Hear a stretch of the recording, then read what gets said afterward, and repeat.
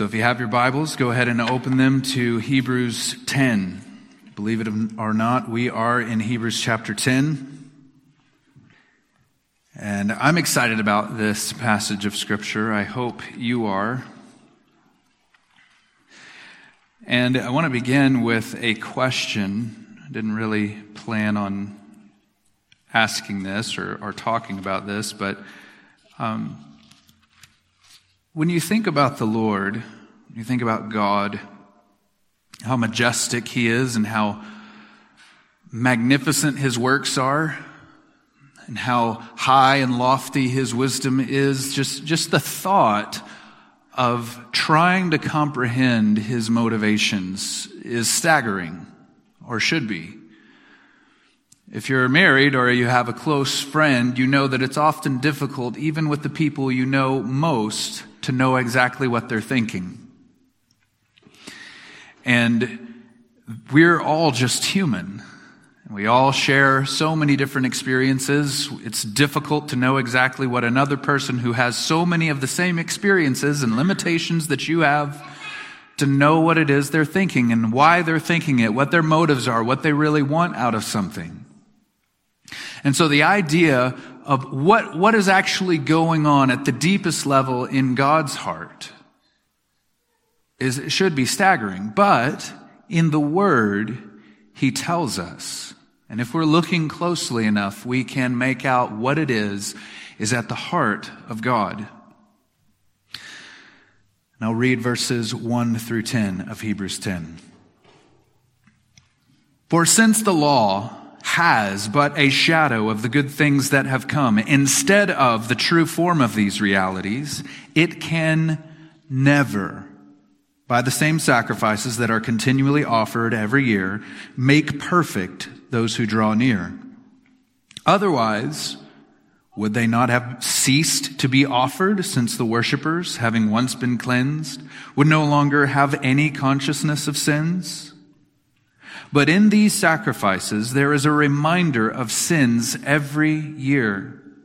For it is impossible for the blood of bulls and goats to take away sins.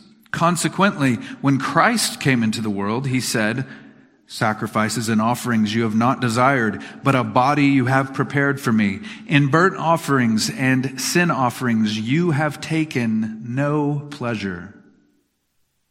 Then I said, behold, I have come to do your will, O God, as it is written of me in the scroll of the book. When He said above, you have neither desired nor taken pleasure in sacrifices and offerings and burnt offerings and sin offerings, these are offered according to the law. Then He added, behold, I have come to do your will. He does away with the first in order to establish the second. And by that will, we have been sanctified through the offering of the body of Jesus Christ once for all. He who has an ear to hear, let him hear. So if you remember, we're in the middle of the author's argument. I believe that chapter 9, verses 11 through 14 form the main thrust of the book of Hebrews. That's his main point. That is the thesis statement, if you will, or the explanation of his thesis statement that he gives us in chapter 1. And last week, I believe that the rest of chapter 9, from verse 15 to the end of the chapter, are answering questions about that section. One of the questions that we asked is this. And here's the setup for the question. In verses 11 through 14 of chapter 9, we see a contrast between the Old Testament sacrifices and the sacrifice of Christ's own self. So the question, I think, which is fair to ask and that the text answers is, what was the purpose of the earthly tent and the blood of bulls and goats? Right? What's the point of a shadow if the reality's coming later? And here's the answer, I think, that the text gives us in verses 18 through 23. The copies given to the people through Moses were a dark, sharp, glorious, revealing shadow of the better things that have now come in Jesus. And these verses 1 through 10 of chapter 10, are what I leaned on to get that answer. And today the author explains more of that contrast between the dark shadow of the law and the bright reality of Christ. And here we'll pick it up in, obviously, verse 1. For since the law has but a shadow of the good things that have come, instead of the true form of these realities, it can never, by the same sacrifices that are continually offered every year, make perfect those who draw near. So here's a summary of what I think he's saying. To say it in different terminology to help us understand it, this is how I would rephrase it, maybe, to give us kind of to agitate our minds enough to know what he's actually saying. Because the law and all of its sacrifices contained only a preview or a shadow of all the good things that have come in Christ, which is the real thing, then those shadows were never going to permanently fix anything. So there are a few implications of this, and I think this flows directly from the text. Here are a few things, or at least one thing, that the law cannot do based on this verse. It cannot make us perfect. Back in Hebrews chapter 7, verse 19, the author says, the law made nothing perfect.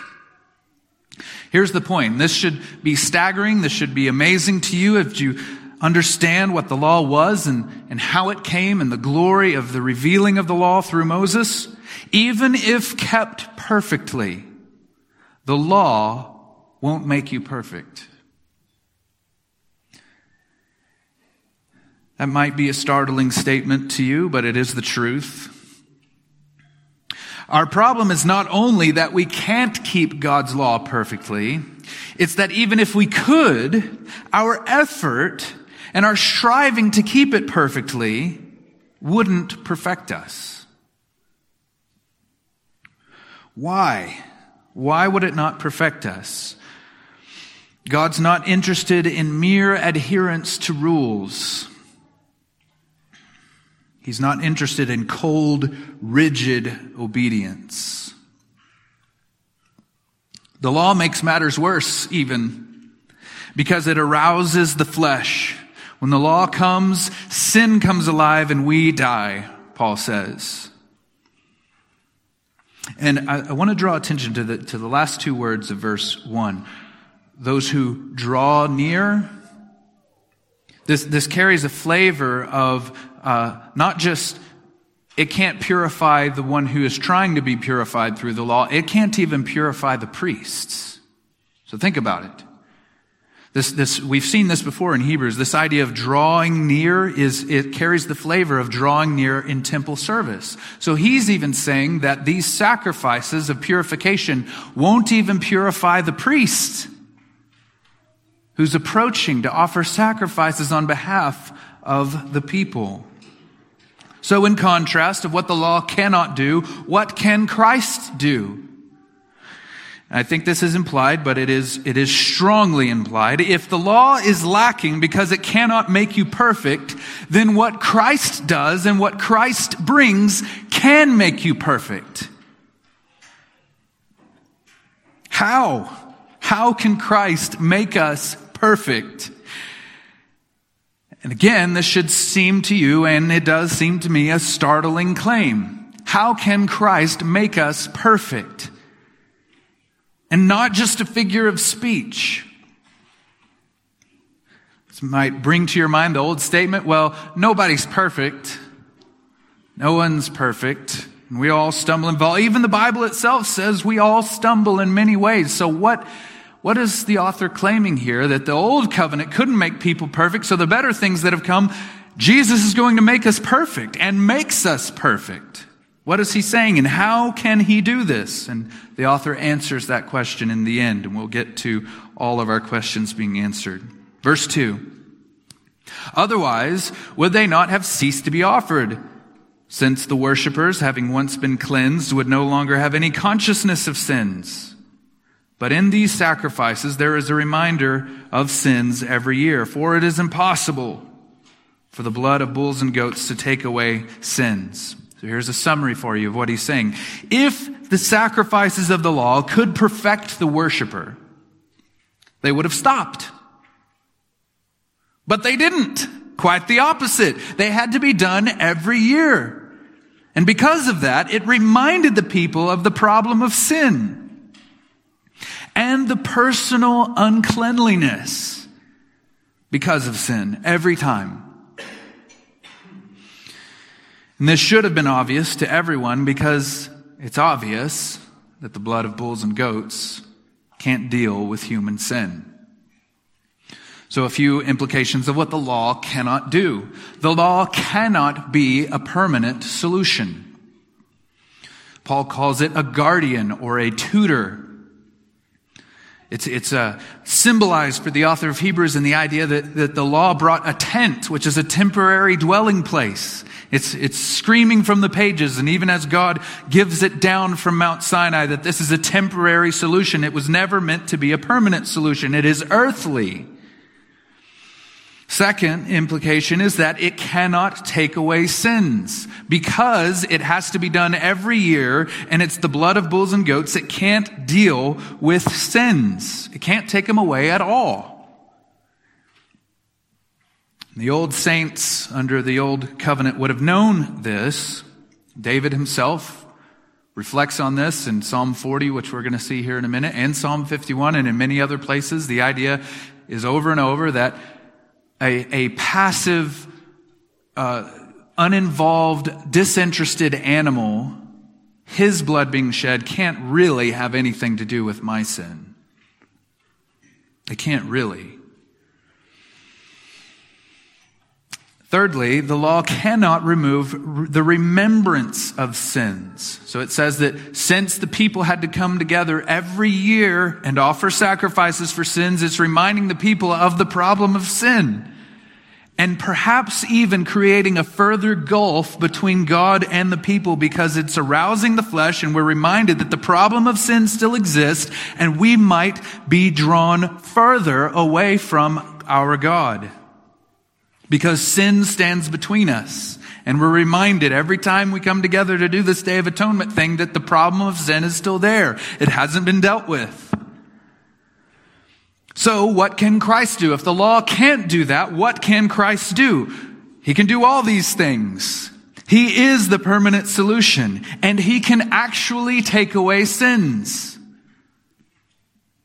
And Christ can put an end to the remembrance of sins. How? How can Christ do this? How does Christ's single sacrifice accomplish all this?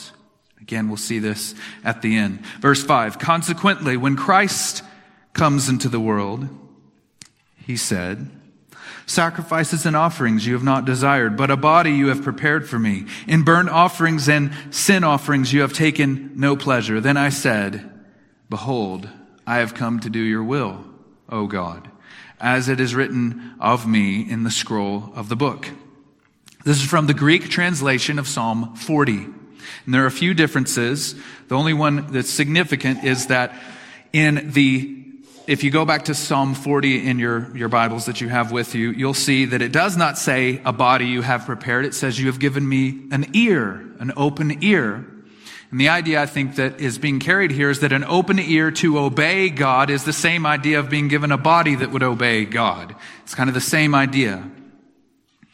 Other than that difference, the meaning is very straightforward. Command, or God's commands in the law, and obedience to that command is not God's delight when it comes to dealing with sin. I mean, just look at the explicit flavor of this text. You have taken no pleasure in these things. No delight, no pleasure. And these are the things that God commanded. So what the law cannot do, we'll see this again down below, obedience to the law alone cannot bring God delight, and it cannot bring God pleasure. This is massive, and it's relationally significant. If you have a close friend, or you're married, or you've got family, you're trying to please them. A lot of us have a difficult or complex relationship with our parents. We try to please them in the way that is consistent with who we are, but in some way still honors them. So we understand this, that we try to please those that we love. And God says, if you want to please me, if you want to bring me delight, it's not going to be through the law, even though I commanded it. And so if you desire to please God, it should be an important question for you. If it's not through the law, then how am I to please God? How am I going to do that if it can't be through obedience to what He said?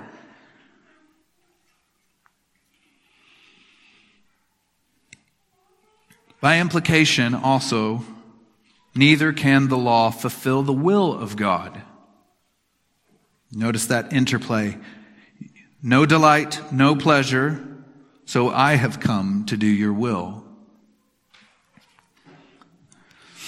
So what can Christ do? We've seen what the law cannot do, but Christ, offering Himself for sins, can please and delight God. How? How can Christ do that? And here we begin to get the answer. The will of God being fulfilled in the obedience of Christ. He says, you have taken no pleasure, and then He says, I've come to do your will. So that which fulfills God's will is what pleases Him. So how is that an answer? And here's the question, just to rephrase and reset. How can Christ both please God and bring Him delight and fulfill His will? And the answer is He's just going to do God's will. For many, that's a non-answer.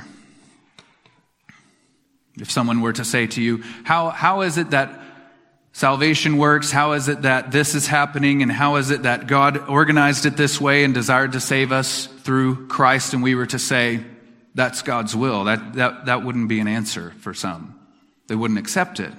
It's just God's will. But He says, in the scroll of the book, this carries a sense of a deeper, a prior commitment of God, reaching back into eternity past even. It has something more to it than just what God wants. There's this deep, committed, resolute will that God has that Jesus is fulfilling. And He explains it in the next verse, verse 8. When He said above, you have neither desired nor taken pleasure in sacrifices and offerings and burnt offerings and sin offerings. These are offered according to the law. This verse is a very important reminder. He says, you've not desired, you've not taken pleasure in. These are offered according to the law, the very thing He commanded. And this is Psalm 40, so they already knew this. They would sing this when they gathered to the temple or to the different synagogues in later times. They would sing Psalm 40 and they would say, you have not taken delight or pleasure in burnt offerings.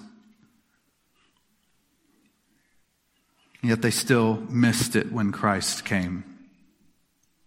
Maybe not fall into that same error. And that's not the only place in the Old Testament we can find that. To show you the significance of this, I want to make the point by way of contrast. And I'll bring in a passage that hopefully we're all familiar with and is a more familiar verse, Romans 8, 3-4. For God has done what the law, weakened by the flesh, could not do. By sending His own Son in the likeness of sinful flesh, and for sin, He condemned sin in the flesh, in order that the righteous requirement of the law might be fulfilled in us, who walk not according to the flesh, but according to the Spirit. And if you're not reading your Bible carefully, you might jump to explain Hebrews 10 away with Romans 8, but they're saying something completely different. You ever have a friend or an acquaintance who liked nothing more than finishing your sentences? and you're trying to say something really specific and they jump in and try to finish it. And it's just hilarious when they get it really wrong and you're like, oh, actually I was going to say the complete opposite. But if it's just slightly wrong, that's frustrating. And you got to spend like the next 5 minutes explaining how what you're saying is different from what they're saying. We need to not do that with the Bible. Okay? So when we read something that makes us ask questions, don't just jump to the verses that are more familiar to explain it away and explain the tensions away. So there's no spirit-flesh contrast here in Hebrews 10, which is the point of Romans 8. So he's saying that the law could not accomplish what God had set it forth to do in our hearts because of the flesh. The law, weakened by the flesh, could not do these things. So God has done in Christ what the law could not do because the law was weakened by the flesh. That's not what the author of Hebrews is saying in chapter 10. It is absolutely true that the law was weakened by the flesh, because as I said before, when you receive a command, and we're seeing this more and more in our second-born, when you get a command, it arouses the desire to do what that command prohibits, right? It happens a lot, and it might be just a second-born thing. But this is the nature of the law with us. When God says, thou shalt not, our flesh answers, oh really? But that's not what the author of Hebrews is pointing to. He's pointing to a deeper problem. What is the deeper problem with the law? It is simply this. God does not really delight in these sacrifices at all, even though they are offered according to the law. That's stunning.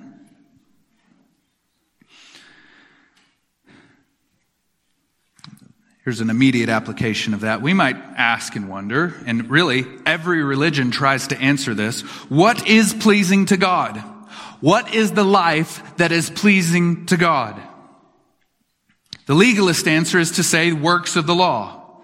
There are do's and don'ts, and you do the do's and don't do the don'ts, and that is the life that is pleasing to God. Then the wishy-washy or postmodern answer is to say it's just as you are. You're already pleasing to God. So don't worry about it. Just live your life. Be who you are. You're pleasing to God. Be happy. The Bible's answer to both of those solutions is no. Because of sin and because of the guilt of sin and because of the will of God. So what is pleasing to God? What fulfills His will perfectly. Verse 9, then He added, behold, I have come to do your will. He does away with the first in order to establish the second. This will of God that Jesus came to do was and is more eternal, more resolute, and permanent. And it is rooted in the pleasure and delight of God, more than anything in the law is. And in this statement, I have come to do your will, the author claims that since this will that Jesus came to do is in contrast with those sacrifices, Jesus does away with the first. And with the context, we should supply covenant. He does away with the first covenant in order to establish the second covenant. There are a few really important implications of this. There are not two peoples of God. The second covenant could not be established if the first had not been done away with beforehand. He does away with the first in order to establish the second. Next implication is that the first covenant, as our way of relating to God, very important clarification, as our way of relating to God is no longer valid. Yes, you should still read your Old Testament, and it is good to know God's commands and laws. And we see his character and his holiness and his moral will, and those are reiterated and intensified in the new covenant. But we do not relate to God or draw near to him on the terms of the first covenant. Verse 10. And by that will, keep in mind, this is the will that Jesus came to do, we have been sanctified through the offering of the body of Jesus Christ once for all. And here we finally get an answer to all the questions we've been accumulating along the way. And I'll restate them for you. Here are the questions that we've been asking. While the law cannot perfect the worshiper, Christ's offering of himself does. But how? That was our first question. Second question. While the law cannot be the permanent solution, Christ's offering of himself is. But how? While the law cannot take away sins, Christ's offering himself does. But how? While the law cannot remove the remembrance of sins, Christ's offering of himself does. But how? And lastly, while the sacrifices of the law do not bring God delight or pleasure, Christ's offering of himself does. But how? And the answer the author gives in verse 10 is simply this. Because it is God's will to sanctify his people through the offering of Christ's body. It was God's will to do this. God desired to do this for you and for me. Though we could and should, in different settings, give many other answers to how it is that Jesus' offering of himself does all those things that the law cannot do, I believe the author wants us to just bask in this reason. And I really want you to feel the import of this and the emotional impact and life-changing significance of this. It offers you an immediate connection between your salvation and God himself. The question I asked at the beginning, to know the mind of God. This connection between God and your salvation, between your salvation and the majestic, unquestioned, deep, eternal, indissoluble will of God. He says, by that will. From before the foundation of the world, even when time itself was but a plan and had not yet been put into place, God had a resolved, resolute, irrevocable will to sanctify you, to make you holy through the offering of Jesus' own self on the cross.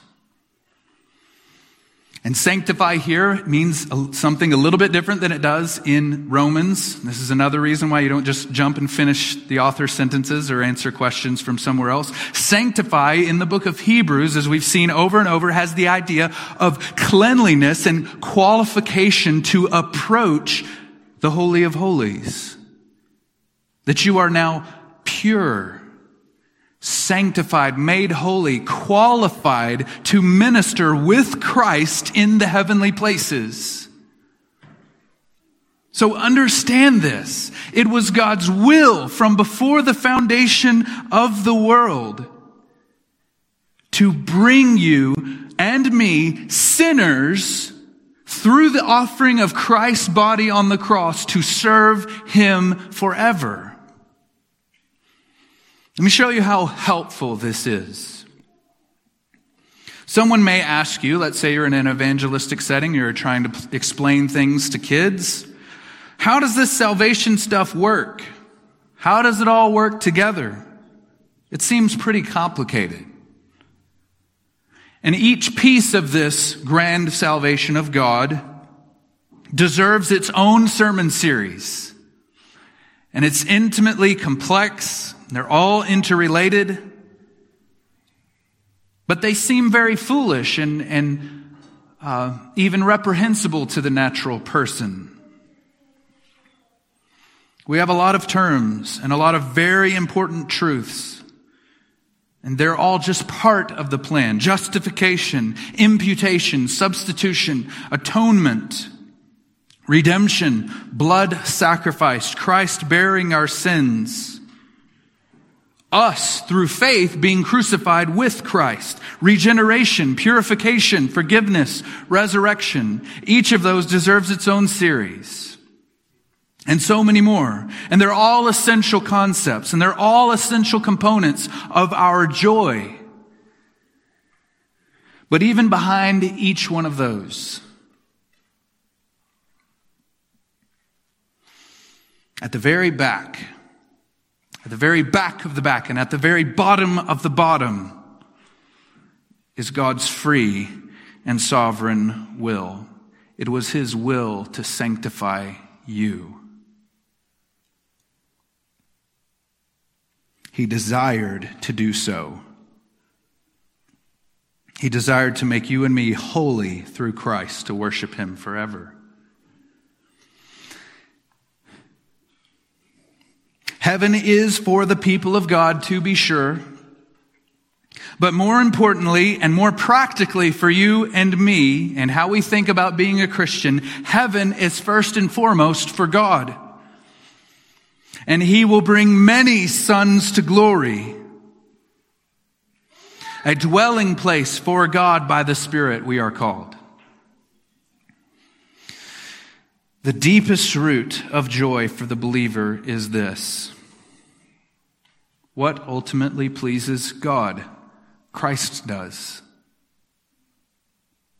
Christ, in fulfilling the will of God to bring these many sons to glory through sanctifying them, that work of Christ is the only thing that has happened in all human history that is pleasing to the Lord in the most ultimate sense.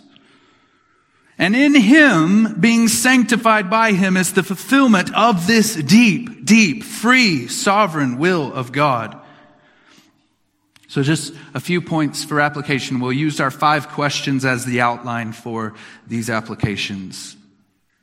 So here was our first one. Christ offering Himself makes the worshiper, the one who draws near, perfect because God willed it from eternity past. And again, we can supply other answers to these. How is it that Christ's offering perfects the believer? We can answer that in other ways, but the way this text is saying is that it was God's will to do that.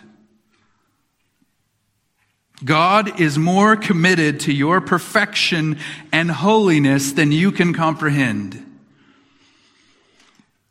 From before all time and for all time, that resolute will behind everything, that chief end of God as it relates to His people, is to purify, sanctify, and make you holy for His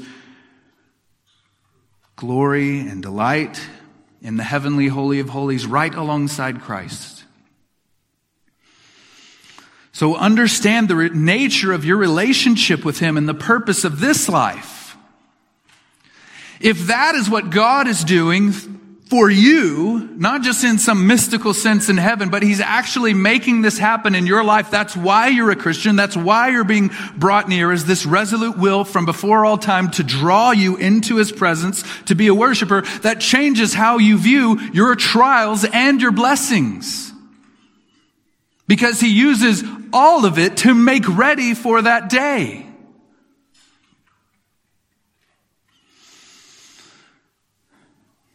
And also understand that through faith in Christ's offering, because it was God's will that Christ offering Himself would be the means for our perfection, that drawing near to God through faith in Christ is more pleasing to Him than all the works of the law. Christ offering Himself, this is number 2, this is our second question rephrased as a statement. Christ offering Himself is the permanent solution, because God willed it to be so from eternity past. There's no next step. There's no deeper communion with God except through faith in the crucified Savior. That's radically important. Even the Holy Spirit himself is sent to glorify Christ. This should redefine how you would define spiritual maturity. Biblically, spiritual maturity is always through and unto Christ. It will always be Christ, not visions, voices, theological vantage points, even your own maturity and growth. It's Jesus and dependence on him and knowing God through him. And it's not like that is training wheels so that you can get onto something more mature. It is the end. Jesus is the final solution forever. Number 3, Christ offering himself takes away sins because God willed that it would do so from eternity past. This is the sticking point for many people when it comes to believing the message of Christianity. How can the death of someone who lived and died 2,000 years ago have any effect on me? And again, we could do another series on that, the idea of imputation and how faith is related to that and how that works in our lives in real time. But the simple answer here is this: because God willed that it would.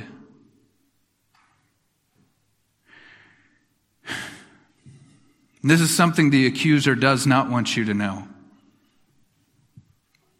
My sin, oh, the bliss of this glorious thought.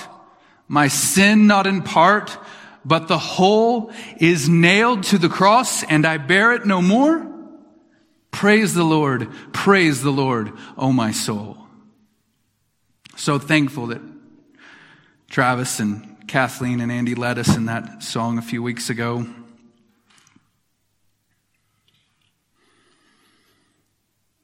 God wanted it to.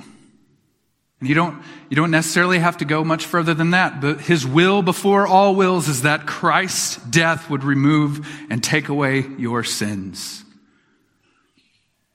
And what your flesh does not want you to know is that it cost him his life. As the other song says, it was my sin that held him there until it was accomplished. His dying breath has brought me life. I know that it is finished.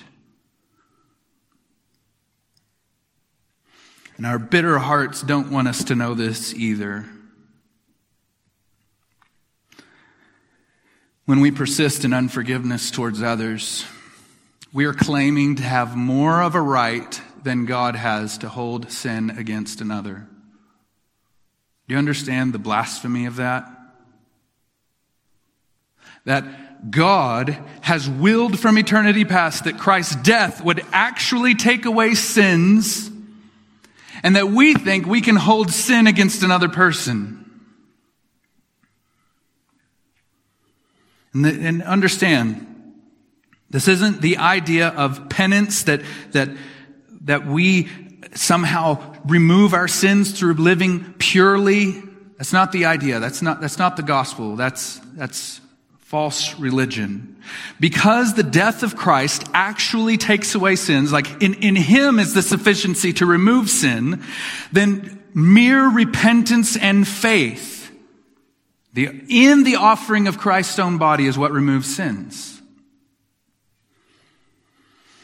Number 4, Christ offering himself removes the remembrance of sins because God willed that it would from eternity past. I'm calling on you this morning to do something very important.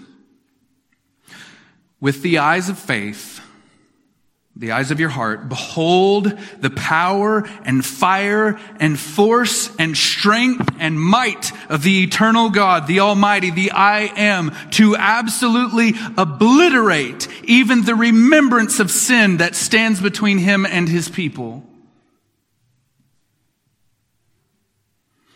Does not the violence and horror of the cross underscore this? That is the lengths that God went to remove even the remembrance of sin that would stand as a hindrance between you and fellowship with your God?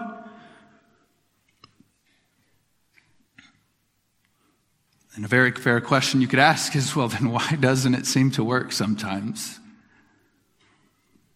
We can feel the weight and guilt of sin. But the promise here is that God willed that it would remove the remembrance of sins, that He would purify our conscience so that we could draw near and with unveiled face worship Him. The only way a believer can live under the shame and guilt of past sins is 3 ways. First, you haven't repented. 2, you've not sought forgiveness through faith in Christ, offering His own body. But maybe you've sought forgiveness through the old way. I'll do good things, I'll clean my act up, and that will restore fellowship with God. Or 3, you're just listening to yourself and to the accuser. Understand the point. We are sanctified. We are made holy so that we can draw near and worship Him with that unveiled face, so that there is nothing standing between us and God, not even the remembrance of former sins. He breaks the power of canceled sin. Lastly, Christ offering Himself brings God delight and pleasure, because it was God's will that it would do so from eternity past. When the voice calls out from heaven, "This is my beloved Son, in Him I am well pleased." God desired and designed for all time that only one thing ever would truly bring Him delight and pleasure: the humble obedience and the offering of His own Son for the sins of the people. Then how can we please God? I mean, that's the next question, is it? If this is the only thing that from all time pleases the Lord at the most ultimate and basic level, then how can we please God? And this is the point. It is through faith in Christ. This is why the author is going to say in chapter 11, without faith it is impossible to please God. And that which doesn't proceed from faith, Paul says, is sin.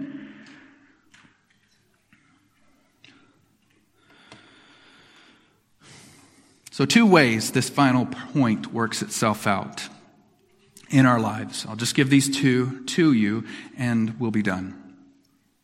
The first way that this works out is transforming the way we see good works.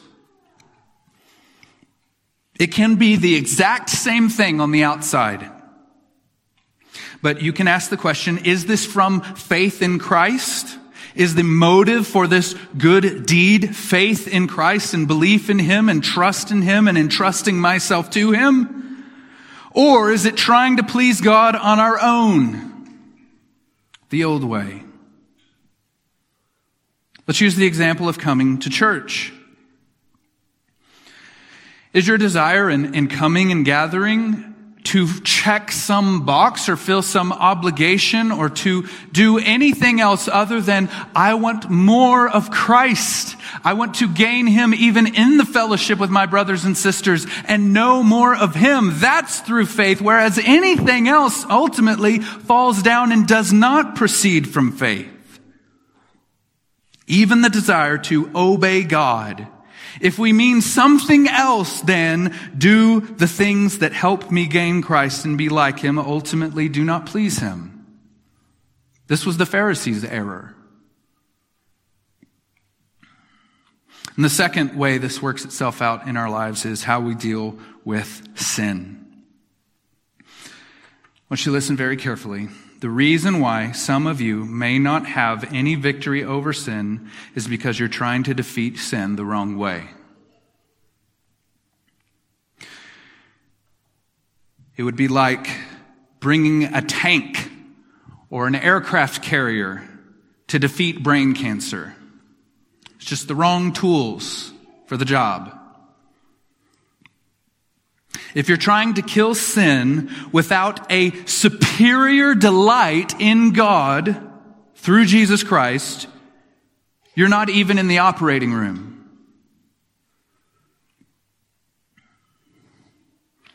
Many of us, when fighting sin, the problem is that ultimately there's nothing really that we want more than our sin. And so we try to force ourselves not to sin and to deter ourselves from what we really want, but we don't have anything to replace that with. And what the Bible gives here is that what pleases God and the way that we fight sin, the way we do righteousness or fight sin, is through pleasure, delight, faith in Christ himself. That Christ is the superior delight and joy, and that pursuing him makes us leave all the sins behind. And the point is this: the only way we can please God, either in doing his will or in turning from things that we don't want to do, that he does not want us to do, is out of trust and hope and delight in Jesus Christ.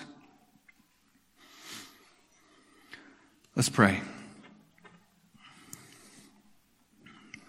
Father, thank you for your Son,